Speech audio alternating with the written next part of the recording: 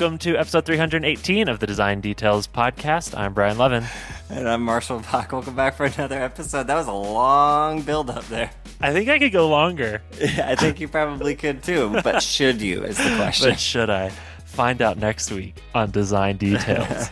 We've got a good show coming up, but before we get into it, boy oh boy, do we have some new supporters that need a shout out. If you didn't hear, Design Details is now a listener-supported podcast. Folks are supporting us, making this show every week, paying our editor and producer, and keeping all the internet, websites, and technologies alive. If you want to help support the show, go to patreon.com/designdetails. This last week, we got new support from our pals, Bob Weisbecker, Bradford Ulrich, Danny Hagen, James Lyons, Jing Zhang, Melinda Yang, Paul Dippold, Ryan Parag, and Mike Hickman. Outstanding. Welcome to the family. We just broke 40 patrons this week, which is fucking amazing. I'm just so excited. We also have support from our golden microphone supporter, that's Sisu. Sisu is looking for a thoughtful and data-savvy designer to help build the next generation of analytics software. You can find out more about this role at sisu.ai. Sisu is where Michi Kao works. She was on a previous episode of Design Details, so you can also listen to that episode. Thank you, Sisu, for supporting the show. Thanks, Sisu. Marshall, we have a little bit of follow-up. We do. Okay, so first off, another catch-up from the episode we did a couple weeks ago where we talked about Android 10 gestures. So, the originator of this question, the reason we talked about it in the first place was a listener named Yule Albert. So after the episode where we talked about it, he thanked us for the review and he agreed with our assessments, but he also added a video from, so basically it's Palm OS. Do you remember Palm OS from back in the day? Like, this is early at the beginning of the Android iOS Palm Wars. So I never used Palm OS, but I'm very familiar with its place in tech and design history as being incredibly influential and ahead of its time. But I never got to use it. That's my memory too, but I had no clue how influential they were, how early they were that influential. So the video that Yule sent is the audio from the iPhone X keynote dubbed over someone doing the exact same thing that they are touting in the audio on a Palm OS device. I forget, is this the Pebble or something like that? But from what, like 10 years ago? Yeah, from 10 years ago, back in 2010. So almost 10 years ago, they already had all of these gestures figured out and implemented on a thing that failed. All of them. It's uncanny. It's uncanny how similar the iPhone X gestures are in relation to this Palm OS. I kept watching the video and it kept doing more things where I was like, well, that's got to be it. Oh, no, there's more. Yeah. When it got to Control Center, I was like, all right, that's it. We're done. Yeah. Like, Control Center, swipe from the top right corner of the screen. And I'm disappointed in myself for not having remembered these patterns because I absorb everything and I thought I had absorbed the majority of the Palm stuff before it disappeared from, the zeitgeist. But now we are at a place where those premonitions from a decade ago are coming true today in the hands of a billion people. That's pretty awesome. You know what would be a fantastic episode, Marshall? We should figure out how to get a designer from Palm OS on this show and talk to them. Yeah. Listeners, do you know somebody? Yeah. Oh, man. I can start poking around. That would be fun. But if anybody has a scoop or knows somebody that worked on these gestures for Palm OS, that would be a fun conversation. Yeah, I'm gonna real quick as an aside, I'm gonna burn a cool thing from the future here.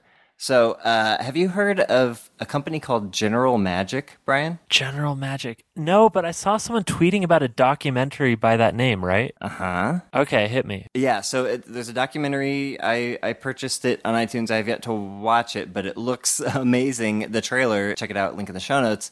But it's basically the same thing of they invented smartphones. They invented the iPhone in the 80s. Right? Like they had all of the ideas of the thing we have in our pockets today. Back in the 80s, they just couldn't do it. They couldn't even conceive, they could conceive of it existing, but there's no way that it would have existed. And one of their advisors was the head of Apple at the time, and he stole all their shit and made the Newton. Yeah, really interesting. What? Some similarities here between these stories. Yeah. Does that make you excited that those things are coming to fruition, or does it make you feel disappointed that we are building ideas that existed 40 years ago? No, it makes me excited that these ideas are coming to fruition. It makes me sad that the people who had those ideas aren't getting credit for them and and weren't responsible for actually implementing them and, getting them in everybody's pockets. But it also, a thing you didn't list, it makes me wonder what things are being invented now that we are dismissing that will come back in a decade, Oh, yeah. I'd have to think for a minute to try and guess, but it's probably going to be something goofy that we're doing with AR. Like, we're going to look back at AR and VR that we're doing right now with our phones and the cameras and be like, how childish. How naive were we back in 2019, just, measuring things with our phones. We now have X that does this automatically and imports it to our brain. Well, I think the equivalent would be if somebody's doing something in AR or VR today where we're like, oh, that's a nice little tech demo. What a cute little parlor trick you have there. And then it becomes ubiquitous in a decade. You know what I mean? Yeah. I see. Yeah. Well, we can keep going. So we do have one more tiny bit of follow-up. So very interestingly, last week we talked about dark mode. And one of the examples that we called out for dark mode when we were talking specifically about Elevation was the Instagram app, because the Instagram app in light mode does things in a little bit of a confusing way. At least Marshall and I thought so. From a hierarchical standpoint. Yeah. But, they're consistent about it, so that's probably the biggest thing. Yeah, and so between the time that we recorded and the time the episode was released, lo and behold, Instagram released their dark mode. Yeah, they did. I'm going to take full responsibility for it. Like, they heard the episode. They heard the episode, and they were like, oh, shit. They were tapped into our Simplecast recording, and they heard us, and they were like, oh, let us whip this up in a couple days. And then before the episode could come out, they released the dark mode just to embarrass us, Brian. This is the logical extreme of people paranoid about Facebook ads listening to their microphone. Oh, yeah. This is the logical extreme, is they're listening to us record podcasts, and for whatever reason, this idea stood out to them. Yep. Okay, that's obviously not true. Yeah. Well, anyways, the one thing I'd call out is in their dark mode, they did color the body background. I'm pretty sure it's an off black because I'm not noticing any clear smearing unless my eyes are just broken. So I think they might have gone with the off black, but they did make the header, the nav bar and the tab bar slightly brighter. Which is the opposite of the light mode. But the correct way of handling the hierarchy here. The two views that are confusing to me are the profile view and the search tab, where the body background is no longer that near black. It's kind of a brighter gray, and then buttons are near black. So buttons appear depressed into the view from an elevation standpoint. And those are the two that stood out as maybe being a little bit off. But I want to know why that works the way it does. So we'll try and get some answers. We'll ask our grapevine. Yes. See what they know. All right, Marshall, that's it for follow-up. Should we get into some questions? We should. And this first one is from a listener. Our first listener question comes from Brandon Weiss, a friend of the pod. Brandon posted this question on our GitHub repo, which is where you too can ask questions. If you want to ask questions for future episodes, go to github.com/specfm. You'll find the design details repo there, and you can just open an issue. And that's how we keep track of all these questions. All right, Brandon asks, a little bit of a long question. We'll try and truncate this appropriately, but here we go. Brandon says, I'm trying to avoid saying the words, should designers code, and unintentionally bringing about the end of days, capitalized. But I'd be curious to hear your thoughts on why most product development teams are structured the way they are. It seems like modern software companies have cross-functional teams, that is, a team made up of at least one product person, designer, and programmer, but the people are rarely, if ever, cross-functional themselves. In theory, the three disciplines are supposed to collaborate, but the results of that collaboration seem to be about what you could expect if you tried to get three people from the Dark Ages, each from a different continent and each speaking a completely different language, to build a spaceship together. That's a hell of a metaphor. Do you have strong feelings about this, Brandon?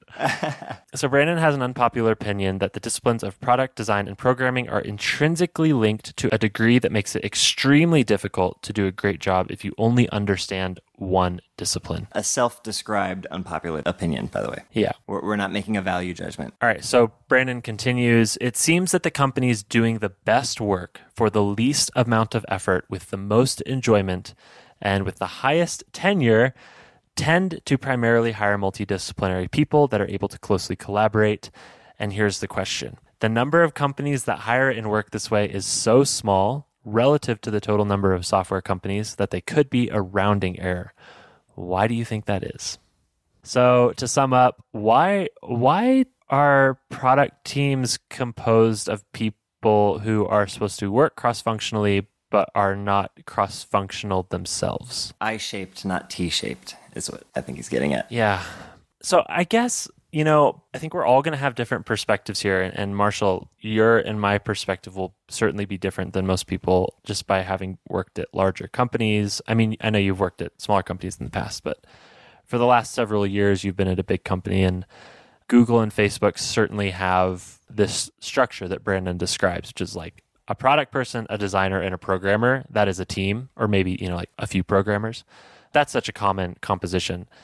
I guess the question is, why are more of those people not the same? Like, why couldn't one person just be doing all of that and making the team smaller, smoother, faster, collaborations easier, especially if all of them are, if all three of those people or 3+ bring that same degree of skill and cross-functional ability to the table? Why don't more people hire people like that? I think the quick answer is there's not a whole lot of people like that to hire. Yeah, that's a good quick answer. And I like that Brandon said, I don't want to say should designers code, but I think I've been thinking about this idea of a unicorn. I think it's kind of a meme at this point, like a designer being a unicorn is a designer who can code. I think that's actually not possible anymore, or maybe it hasn't been possible for a long time. And like if we add in product management into that, the ability for a single person to be really good at product and also really good at design. And then when you get into coding, it becomes so broad. It's like, okay, can they make iPhone apps, Android apps, websites? Can they do the front end and the back end? Mm-hmm. Are they really good at animation and visuals? Can they do user research? Like there's so many disciplines that to expect that of one person seems entirely unreasonable, and thus kind of breaks this idea of a unicorn being one person who can do it all. Mm-hmm. So yeah, I suppose your frustration seems founded, but I don't know that there's any solution except to say that your observation seems true. Like there are a handful of companies, and based on my observation, it's usually tiny startups created by people who've left their big code jobs, and they've sort of aggregated the top 5 to 10 people from their previous work. And those 5 to 10 people are creating incredibly good or powerful or delightful software because all of them can work together so well.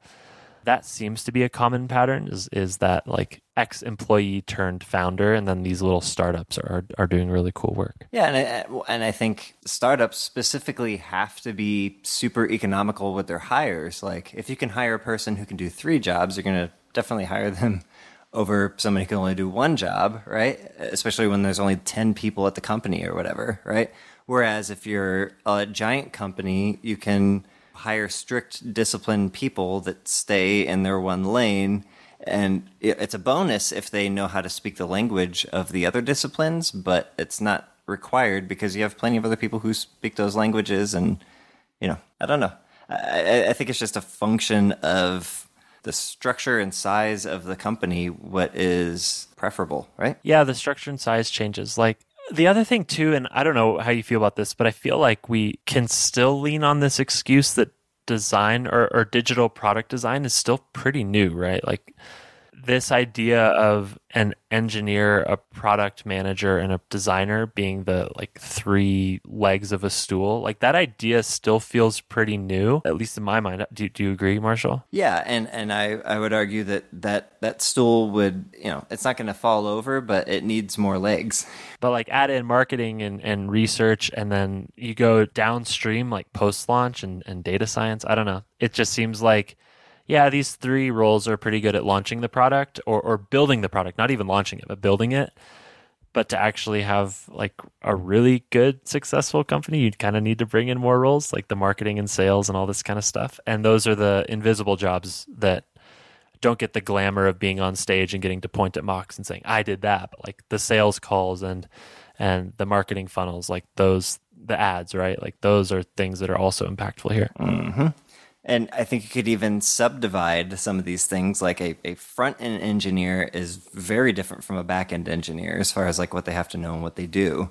Same thing with like an interaction designer is very different from a visual designer, right? You could have a person that does both of those things, and a lot of people do, but those are separate disciplines that require a different background. So I suppose I hope we answered your question, Brandon, although I don't think we did, because I think the answer is kind of what Marshall said at the beginning. It's the easy one, which is there just aren't that many people who are really, really good at doing everything required to launch a product. Like finding all these multidisciplinary people takes a lot of years of experience. They need to also not be working at like a big tech company, right? Like a lot of these anecdotal examples that I'm sure you're seeing are probably smaller teams and startups that are doing some of this amazing work. So I don't know. And also the people who have all those skills can justifiably charge a lot of money. And if they have families, they might just opt to take the more money and work at a larger company and not be utilizing their full skill set. Not necessarily utilizing the full skill set. And maybe they're also frustrated, but the money's good because they still bring all this like cross-functional collaboration ability to the table just by virtue of having those skills.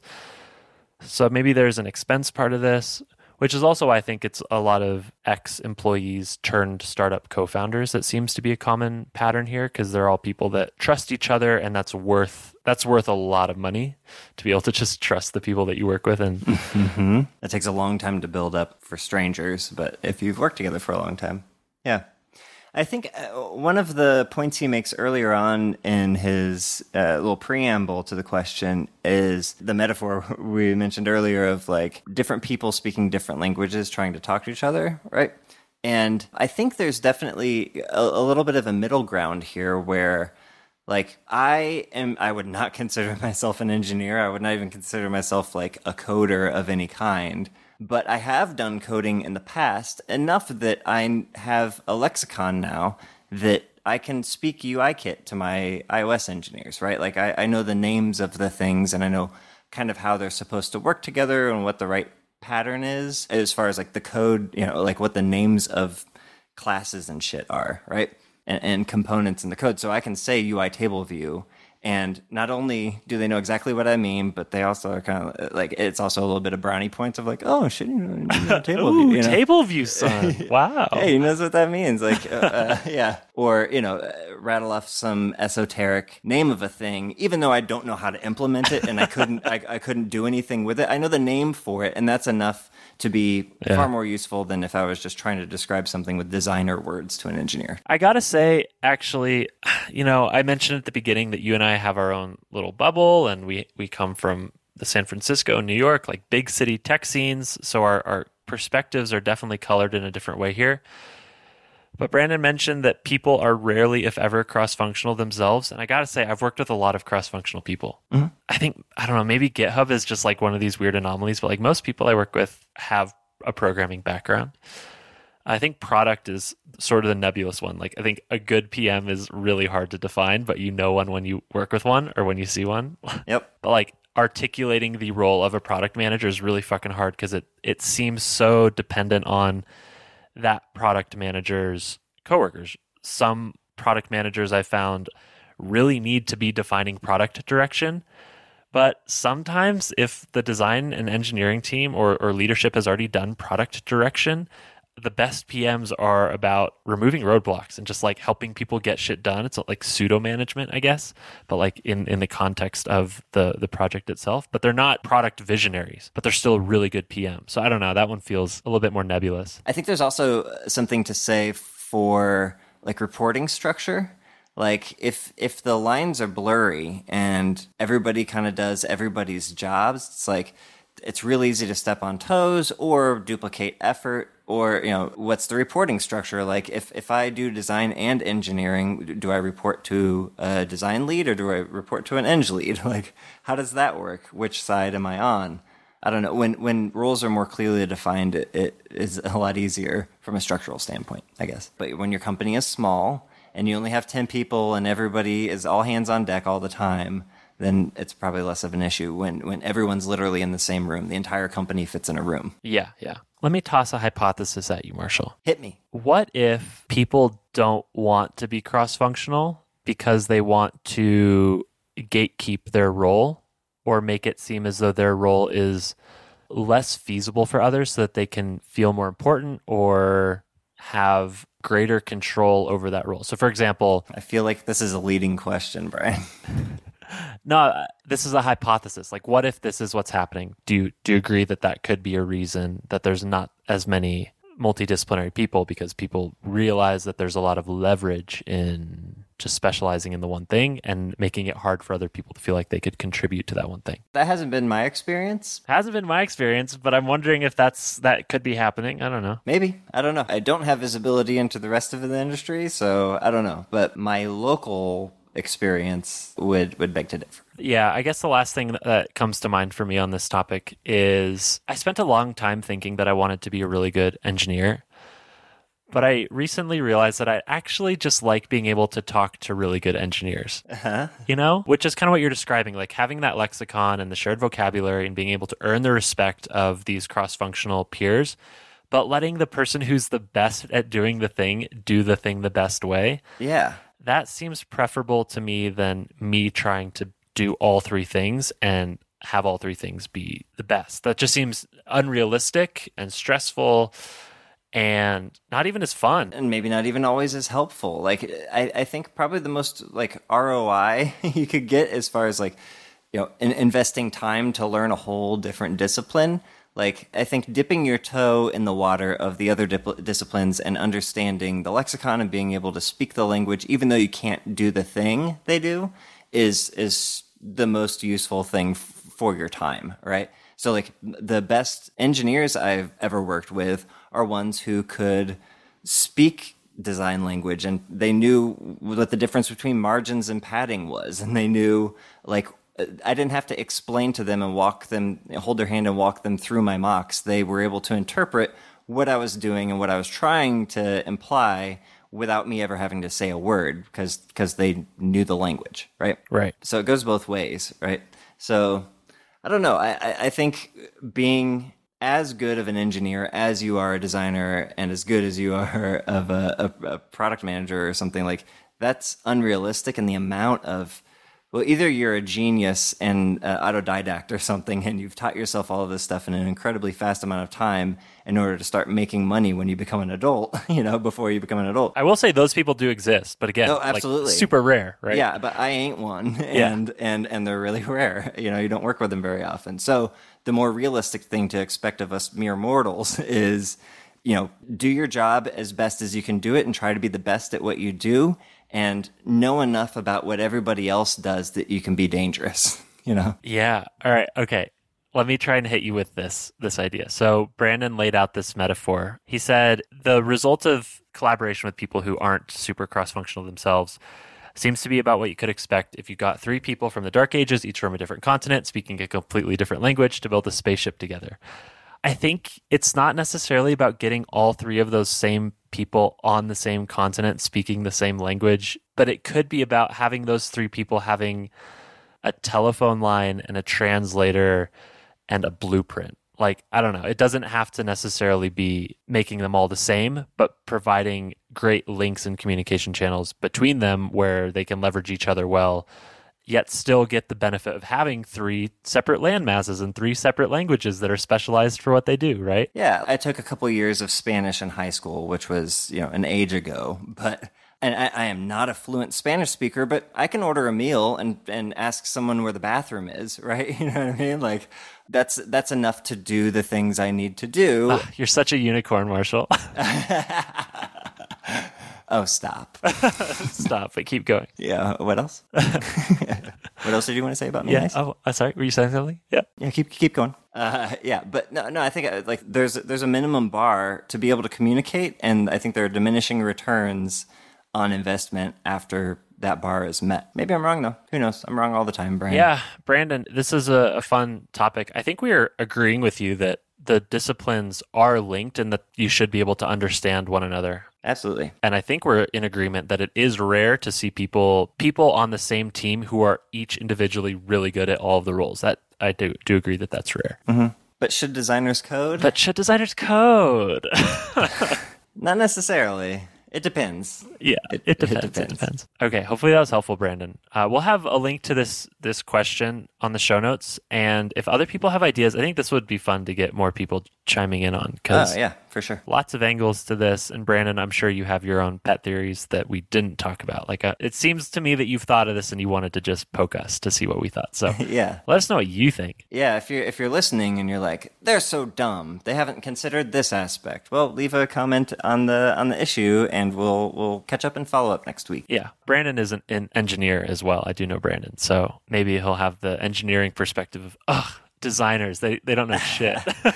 He's not wrong. Not wrong. Okay, let's move on. We got another, not a listener question. No. I was scrolling through Twitter, which is a relatively rare occurrence for me lately, but I was scrolling through Twitter and I came across this thread and I sent it to you and I said thoughts, and then we got talking about it and I had a lot of thoughts apparently. So let's get into this. Okay, so the tweet is from... It's a tweet storm or a tweet thread. There's a lot in here. Yeah, this is a full thread. So the tweet is from a lady named Lily Dart, and I will not read through the entire thread because that would not be fun for anyone, but I'll try and distill it down. So it starts with this. Design leaders of Twitter, do you get given a hard time for not being, quote, hands-on anymore? And then she says, I can build a high-performing team in less than 6 months and increase your turnover. I'm not sure what that means. Like, turnover is usually a bad thing. I think decrease? Yeah, I think she meant decrease, but I'll assume another positive thing. All right, so, but mention that I haven't wireframed recently, and suddenly I'm getting looks of actual pity. So she then goes on to say, people don't expect chief design officers to be building prototypes in between meetings with the board, do they? Does that make the CDO less of a designer? At what point in one's career is it considered reasonable that you might just do management and strategy? Is it even reasonable to expect someone to do big picture strategy one moment and worry about the styling for disabled buttons the next? Okay, so is it healthy for a head of or director level designer to be dictating decisions of that level? When does that become micromanagement? So I think this is a really interesting prompt, and it's gotten some decent engagement. People are replying, some funny, some serious, but this made me think a lot of things. Brian, did it make you think things? Yeah, it made me think things. Let's talk it through and see how close we align. Okay. All right. Design leaders. So let's scope this to design managers, directors of design, VPs of design, and chief design officers. Are those like loosely the 4 roles that we would call a design leader? Yeah. Okay. Should design leaders be building prototypes? Should they care about the styling of buttons? Should they care about the corner radius of a modal? I mean, I think they should care, but should they be directly involved in it? Probably not, if their job entails them doing bigger picture things.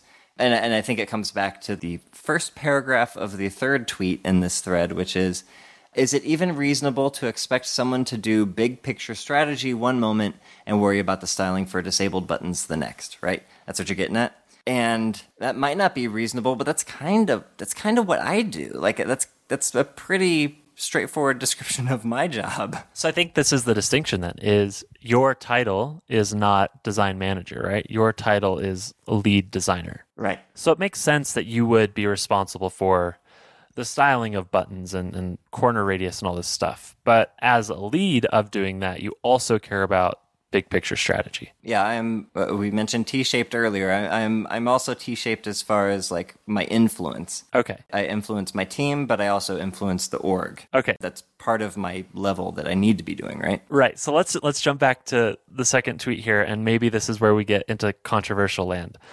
So if you changed from being a lead designer to a design manager, are you a designer anymore? If you're not making mocks or prototypes or getting your hands dirty. Okay, let's dig into that. So your perspective is, if you do not make mocks, you are not a designer. Yeah. Interesting. You're something else, right? Like, and the thing you are now is not a designer, but it is an evolution of a designer, right? Like you probably couldn't do the things that you're required to do in that role had you not been a designer at one point. But if you're not designing, I don't think you can call yourself a designer. You're a head of design, right? The operative word here is head of or director of. Like you're directing. You're not designing. You're directing design. Or like you're a design director, right? Sort of, but okay, all right. This is going to be fucking the most annoying question. But what is design? Like, what does it mean to be designing things? Because could you not also argue that a design manager or a director of design is applying design practices and principles just not to pixels, but to organization and process and resource allocation? Like, you can apply a design process to that, right? Like hypothesis and research and talk to your users, which in this case would be your reports. And like small d designer, sure. But like everybody's a designer, right? Like okay. Right. Because everything is design. So, I mean, I think that might be slightly outside the scope of this conversation. I think like just to scope it slightly better, I think it would be, or I should say, to scope it slightly different, I would say, going back to the first tweet of like, she's saying, I can build a high-performing team in less than 6 months and decrease your turnover. That's not the job of a designer as I think of a designer, right? Like, that's a different thing. And that's a thing that a regular old designer couldn't do, right? Agreed. You know, it takes a specific skill set to build a high-performing team and decrease turnover, assuming that's what she meant, right? But that's not a skill set that I would expect of a new hire that was coming in as an IC, right? An individual contributor. Okay, so then what would you call a design manager who once in a blue moon has to make mocks? Yeah, I mean, I guess there's still a designer. It's okay. Let me change the operative word here from designer to weightlifter, right? Okay. So a weightlifter lifts weights.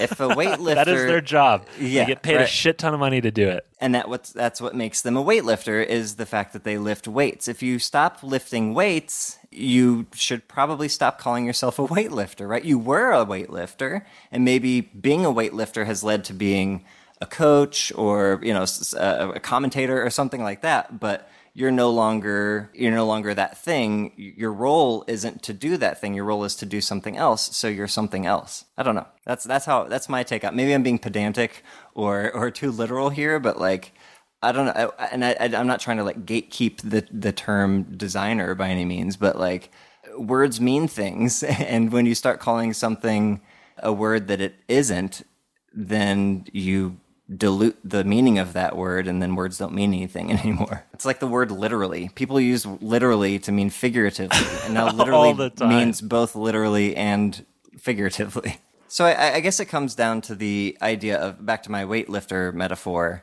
in just the same way that if you're a weightlifter who stops lifting weights, if you do go back to lifting weights after having not done it for a while, you probably won't be as good at it as you were when you were lifting weights. And to extend this metaphor, design is a muscle. Designing is a muscle, and if you don't flex that muscle regularly, it starts to atrophy. So if you're doing things that aren't designing, that aren't actually like flexing those design muscles in the way that I would describe a designer as doing, And if you went back to actually making wireframes and prototypes, you probably wouldn't be as good at it as you once were because you haven't been flexing that muscle and because you haven't been a designer. Okay, so hang on. I think I'm getting to the crux of perhaps what might be controversial here or what people might disagree with, which is the idea that when you become a design leader, and that is manager, director, VP, chief officer, right? Mm-hmm. When you move to that level, I think what you're suggesting is those people embrace in some way the fact that they can no longer call themselves a designer. They used to be a designer, perhaps, but they are no longer a designer. And I think it's that disconnect of perhaps like this identity that's been built up or the years of experience having done one thing and suddenly being transitioned and said all of those skills are no longer relevant or they're dramatically less relevant. It's that discomfort that ended up kind of being the theme of this tweet thread. Does that sound right? I think an important point to make here too is that like when I say a CDO isn't a designer, I'm not trying to like insult them by saying you're not one of us. I'm not trying to like gatekeep or say you're less than. If anything, that person is greater than. That person has evolved. Like I said earlier, like graduated to a higher level, both literally and figuratively, and they're performing duties that are different from that of your typical designer, the way I would define designer. Okay, I have a couple questions here that lead us to a path that gets us into like contradictory territory. So would it be better to have a manager who knows how to design and has been a designer in the past than one who does not? Yes. Okay. Yeah, and I should be clear here that like I think the best heads of design are those who were once designers, like or any role, anything, like a head of any position at any company in any industry is going to be better if they had done the job of the people that they manage all the way down, preferably to like intern, right? Yeah. That person is going to be more well equipped and probably more empathetic to the workforce than someone who had never held that role and just, stepped into a high level role without the base experience. Totally agreed. Okay. So then here's where we get into the next part, which is should those people stay up to date with what it means to be a designer? Like our industry is changing, the tools are changing, patterns and trends and gestures and APIs, like all of these things are changing every single year. Should design leaders be responsible for understanding those changes in order to be a better leader? Yeah, at a high level, yeah, I think so. At a high level, but these are like low level ideas, right? Like, I mean, okay, maybe we're defining it differently, but I would say that say if you had a chief design officer that was super into like skeuomorphic design when the entire industry had moved to flat design, not because they preferred skeuomorphic design, just because they thought that was still the zeitgeist, then I would say that would be a bad thing, right? Like that person should stay up, not so much on like the nitty gritty necessarily, and certainly not the tools, other than to know, oh yeah, most people use Figma, most people use Framer, whatever, but so that they can help provide those tools for the people who are going to be using them, right? Like it's important for them to have their finger on the pulse, but not so much that they don't have time to do the duties that are truly required of them at that level. Does this make sense? Yeah, it does. So I understand the distinction between knowing how to do a thing and doing a thing, but it gets a little bit blurry when you have a design leader who used to be a designer, who is also keeping up on trends and patterns and new ideas that are happening in design that the reports could use and learn from. It gets a little blurry to me when like they're not a designer, even though they know all of these things. Like if their output isn't a mock, but they have all of the requisites to have created that, and their job is to guide, one of their reports to have that output, which would be the mock. But they still possess that knowledge and communication skill and past experience. I guess what I'm asking is, do you think that design managers should get the presidential treatment where once you've been a president, you're always, president so-and-so, in the same way, like once you've been a designer, can you just always say designer? Do you think that's a thing?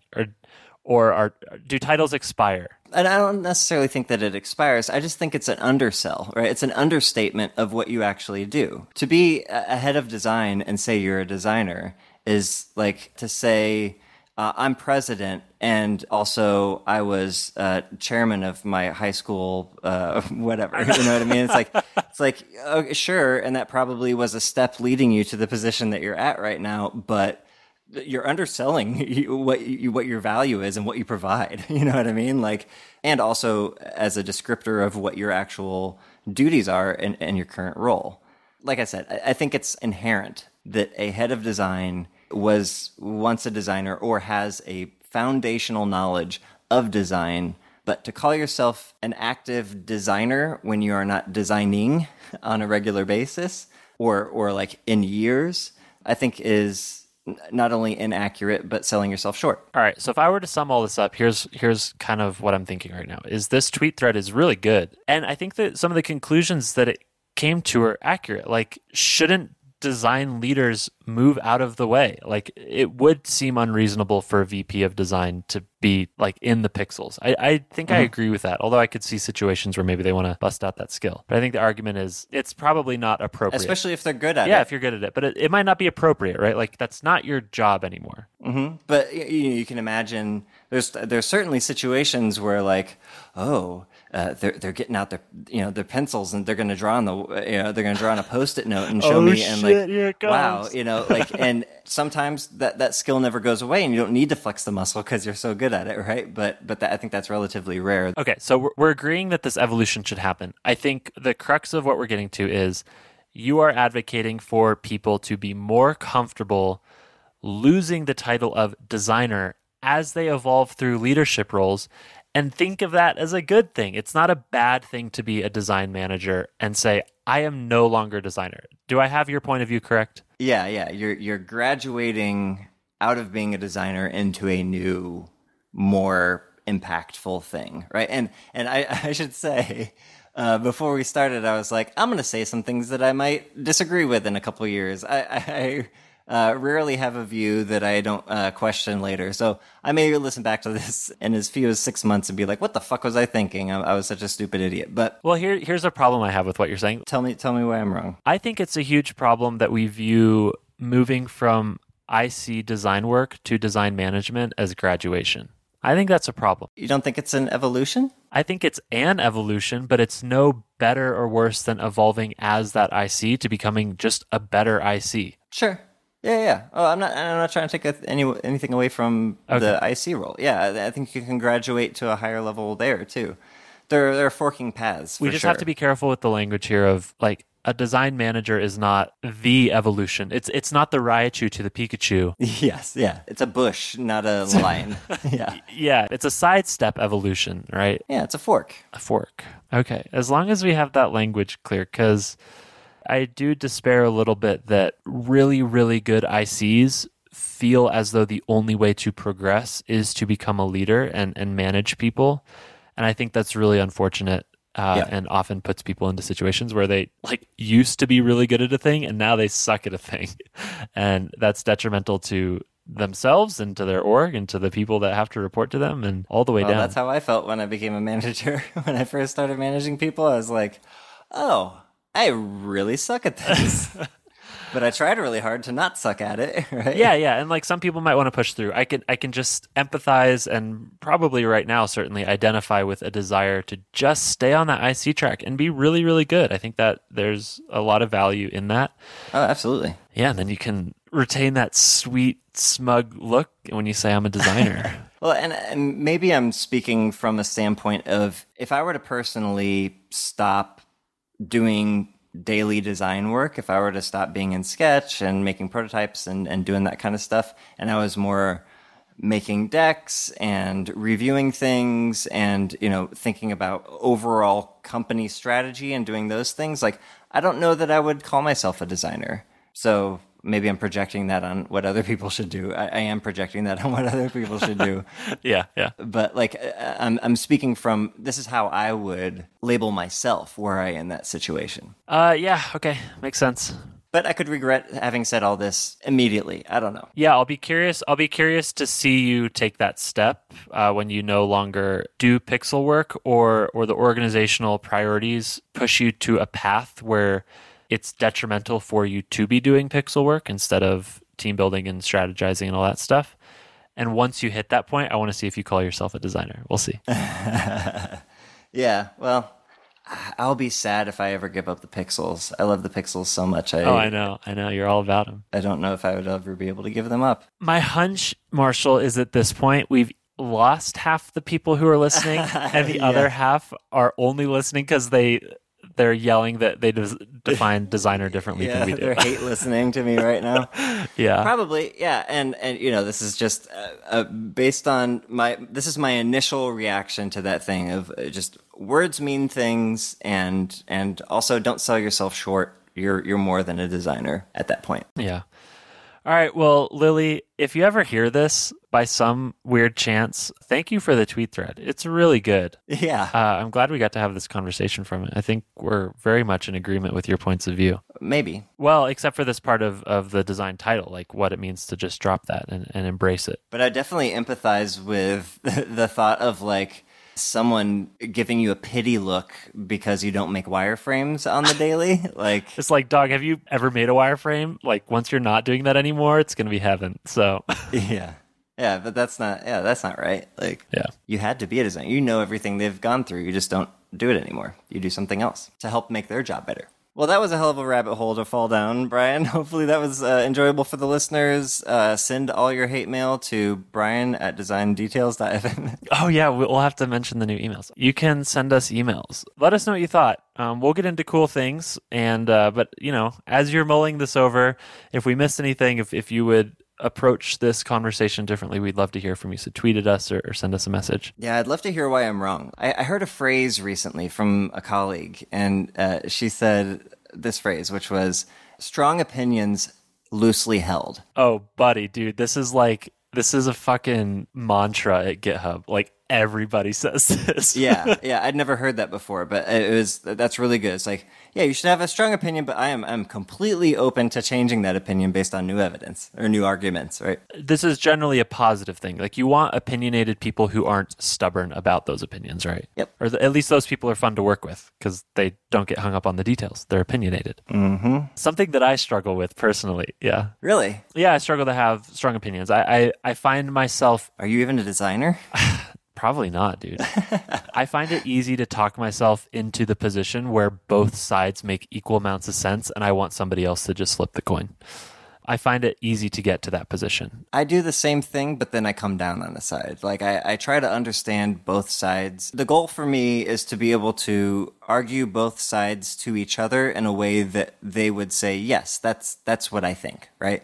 And then I make a decision based on that. Well, I can tell you transparently that from my point of view, it's a fear thing. Like, I fear not making the wrong decision. I fear the thrash that it causes to have made a wrong decision. Like, I don't really care if I made it, but I feel bad for the people who have to implement the correction to that mistake, which is me as a designer, but also the engineers who are like, ugh, like, we just did all this work and now we have to do it the other way because we made the wrong decision. I know those feels. I've made plenty of mistakes. Yeah. And I will me? continue to make plenty of those mistakes. But when I say, like, I talk myself into a corner, it's out of that fear that I'm like, oh, fuck, I have to make the call, but I don't want to make the call. I want someone else to flip the coin. It's a bad excuse and something that I will get better at. Yeah. I mean, yeah, this is a skill unto itself of, like, owning a position and then holding that responsibility for that position and owning it when it comes out to be the wrong decision. Yeah. And doing everything possible to make sure the right decision gets implemented afterwards.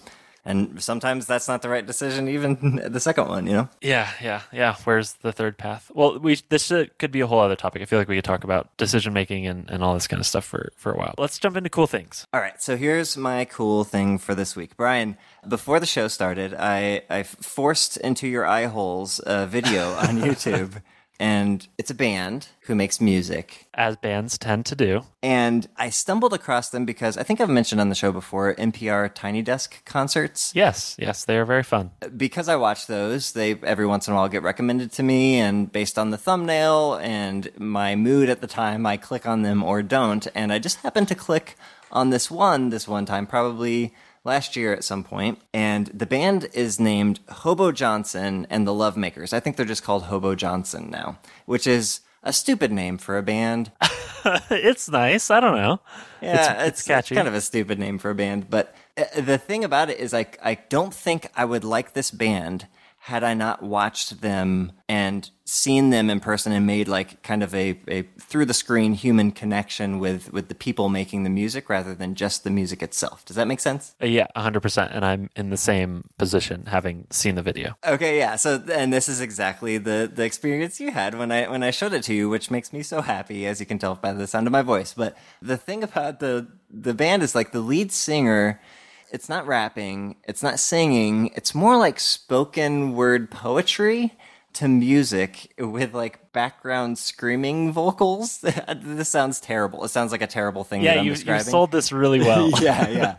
But it's very, very good. And by way of poetry, I mean, like the guy writes really great lyrics and it's a performance, right? In a different way. It's something that I've kind of never heard before, which is strange to say, and in this millennium, right? Like nothing new under the sun, right? So, right. But since then, I have become a big fan of Hobo Johnson, and he's just such an endearing guy that you want to like, and he makes you like him.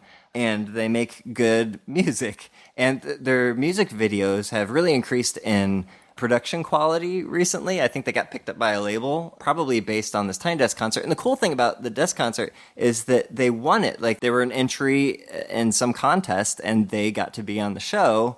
And now they have a career. Their band is actually successful because they got a foot up on this platform, which is really, really cool. So Hobo Johnson, and they have a new album out called The Fall of Hobo Johnson, which I feel like is hedging as far as like, well, we made one album and nobody liked it, but it was called The Fall of Hobo Johnson, so we predicted it, so we're, like, It makes me wonder if it's hedging, but it's good. It's as good as their original EP, if not better, and I really enjoy it, and their music videos are good, so check it out, Hobo Johnson, especially, but I would recommend start with the NPR Tiny Desk concert, link at the show notes. Yeah, agreed, yeah. And that's your gateway, and once you're there, you'll stay there, I think. Good thing. And yeah, we had fun watching that. Marshall and I, we count down and press play at the same time and watch independently. It's always nice. It's very cute. Long distance co-watching.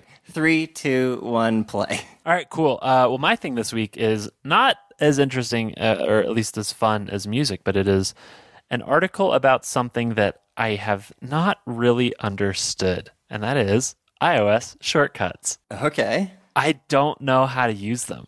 Like, I haven't made any, or I've made one, but it's like the most basic thing. Oh, you're talking about the actual app called Shortcuts. Got it. Okay. Yeah. I'm with you now. Sorry, I thought you were talking about like hidden gestures and shit like that. Okay. No, capital S shortcuts. So we mentioned this a couple weeks ago that the biggest challenge with shortcuts isn't the app itself and like creating them, like the creation flows and editing, like all that kind of makes sense. It's more the creativity of knowing what would make an interesting shortcut.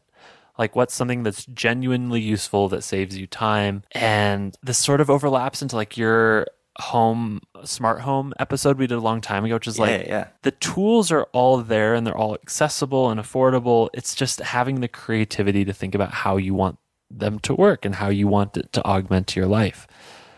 And I really struggle to get over that hill. So anyways, I'm just going to plug for my cool thing this week. It's an article from a website called The Sweet Setup called iOS Shortcuts, the ultimate guide for resources, examples, libraries, triggers, and more. And it's kind of like it's a beginner's guide to like what, why, how, and then there's a bunch of links to like send you down the rabbit hole. But like there's some things that it pointed out that I actually didn't know that you could do. So you can have shortcuts respond to, like you can buy little NFC chips that you could stick around your house and like tap your phone against them to trigger certain things, which is interesting. Like that's a variable that I hadn't considered, which I guess maybe you're comfortable with, Marshall, with your smart home hobbyism. What's the word there? Yeah, hobbyism is fine. This is a little bit more manual than I would prefer. Like the whole point of the smart home is that it just reacts intuitively to the situation and goes into a state that is preferable. I don't want to touch anything. I don't want to turn any lights on or off. I don't want to get up.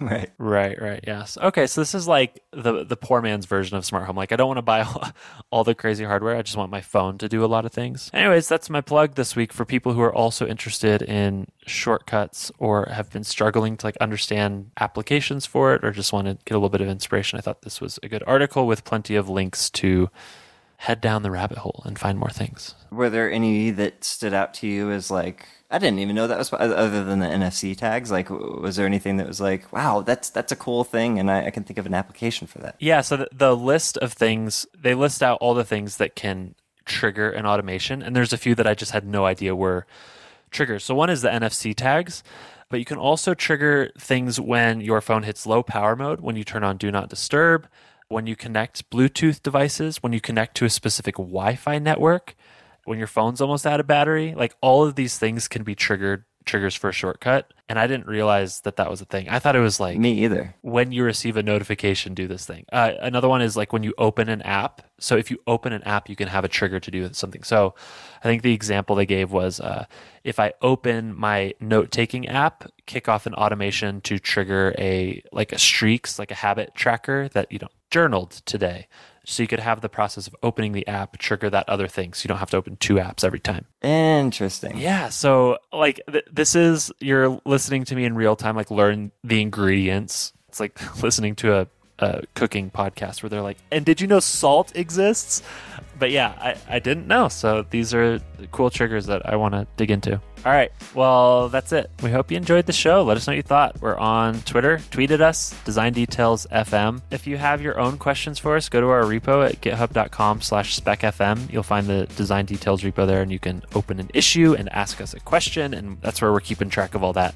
If you want to ask anonymously, you can also DM us or you can email us. You can email Brian at designdetails.fm or Marshall at designdetails.fm. And on that note, you can also go to designdetails.fm. We've been working a little bit on the site, so we have all of our sweet Patreon supporters listed up there. This week I added a little player to show the most recent episodes. You can make that a little destination, but we have been brainstorming some ideas for the Design Details website. So hopefully changes to come there. We're just trying to figure out how to prioritize and scope. If you've been enjoying the show, even if this was your first episode and you want to support us, head to patreon.com/design details. Your contributions offset the costs of us producing and editing and releasing the show. So thank you to everyone who's supporting us already. And for those of you on the fence, even $1 a month makes a huge difference. So that's patreon.com/design details. In the meantime, if you need more podcasts for your ears, head to spec.fm. It's our podcast network for designers and developers just like you. We have more shows on there that are edited and produced by our editor and producer, Sarah and Drew. So if you want more of their work, head to spec.fm. Thank you, Sarah and Drew, for another episode in the bag. And we'll see you next week. Oh, we have one more thing. So last week, Marshall, you did tease, what if we let our supporters control the sign-off? Uh-huh. And we got some suggestions. All right, here we go. This is suggested by Carl Koch. Hope I'm saying your name right. Peace out, nerds.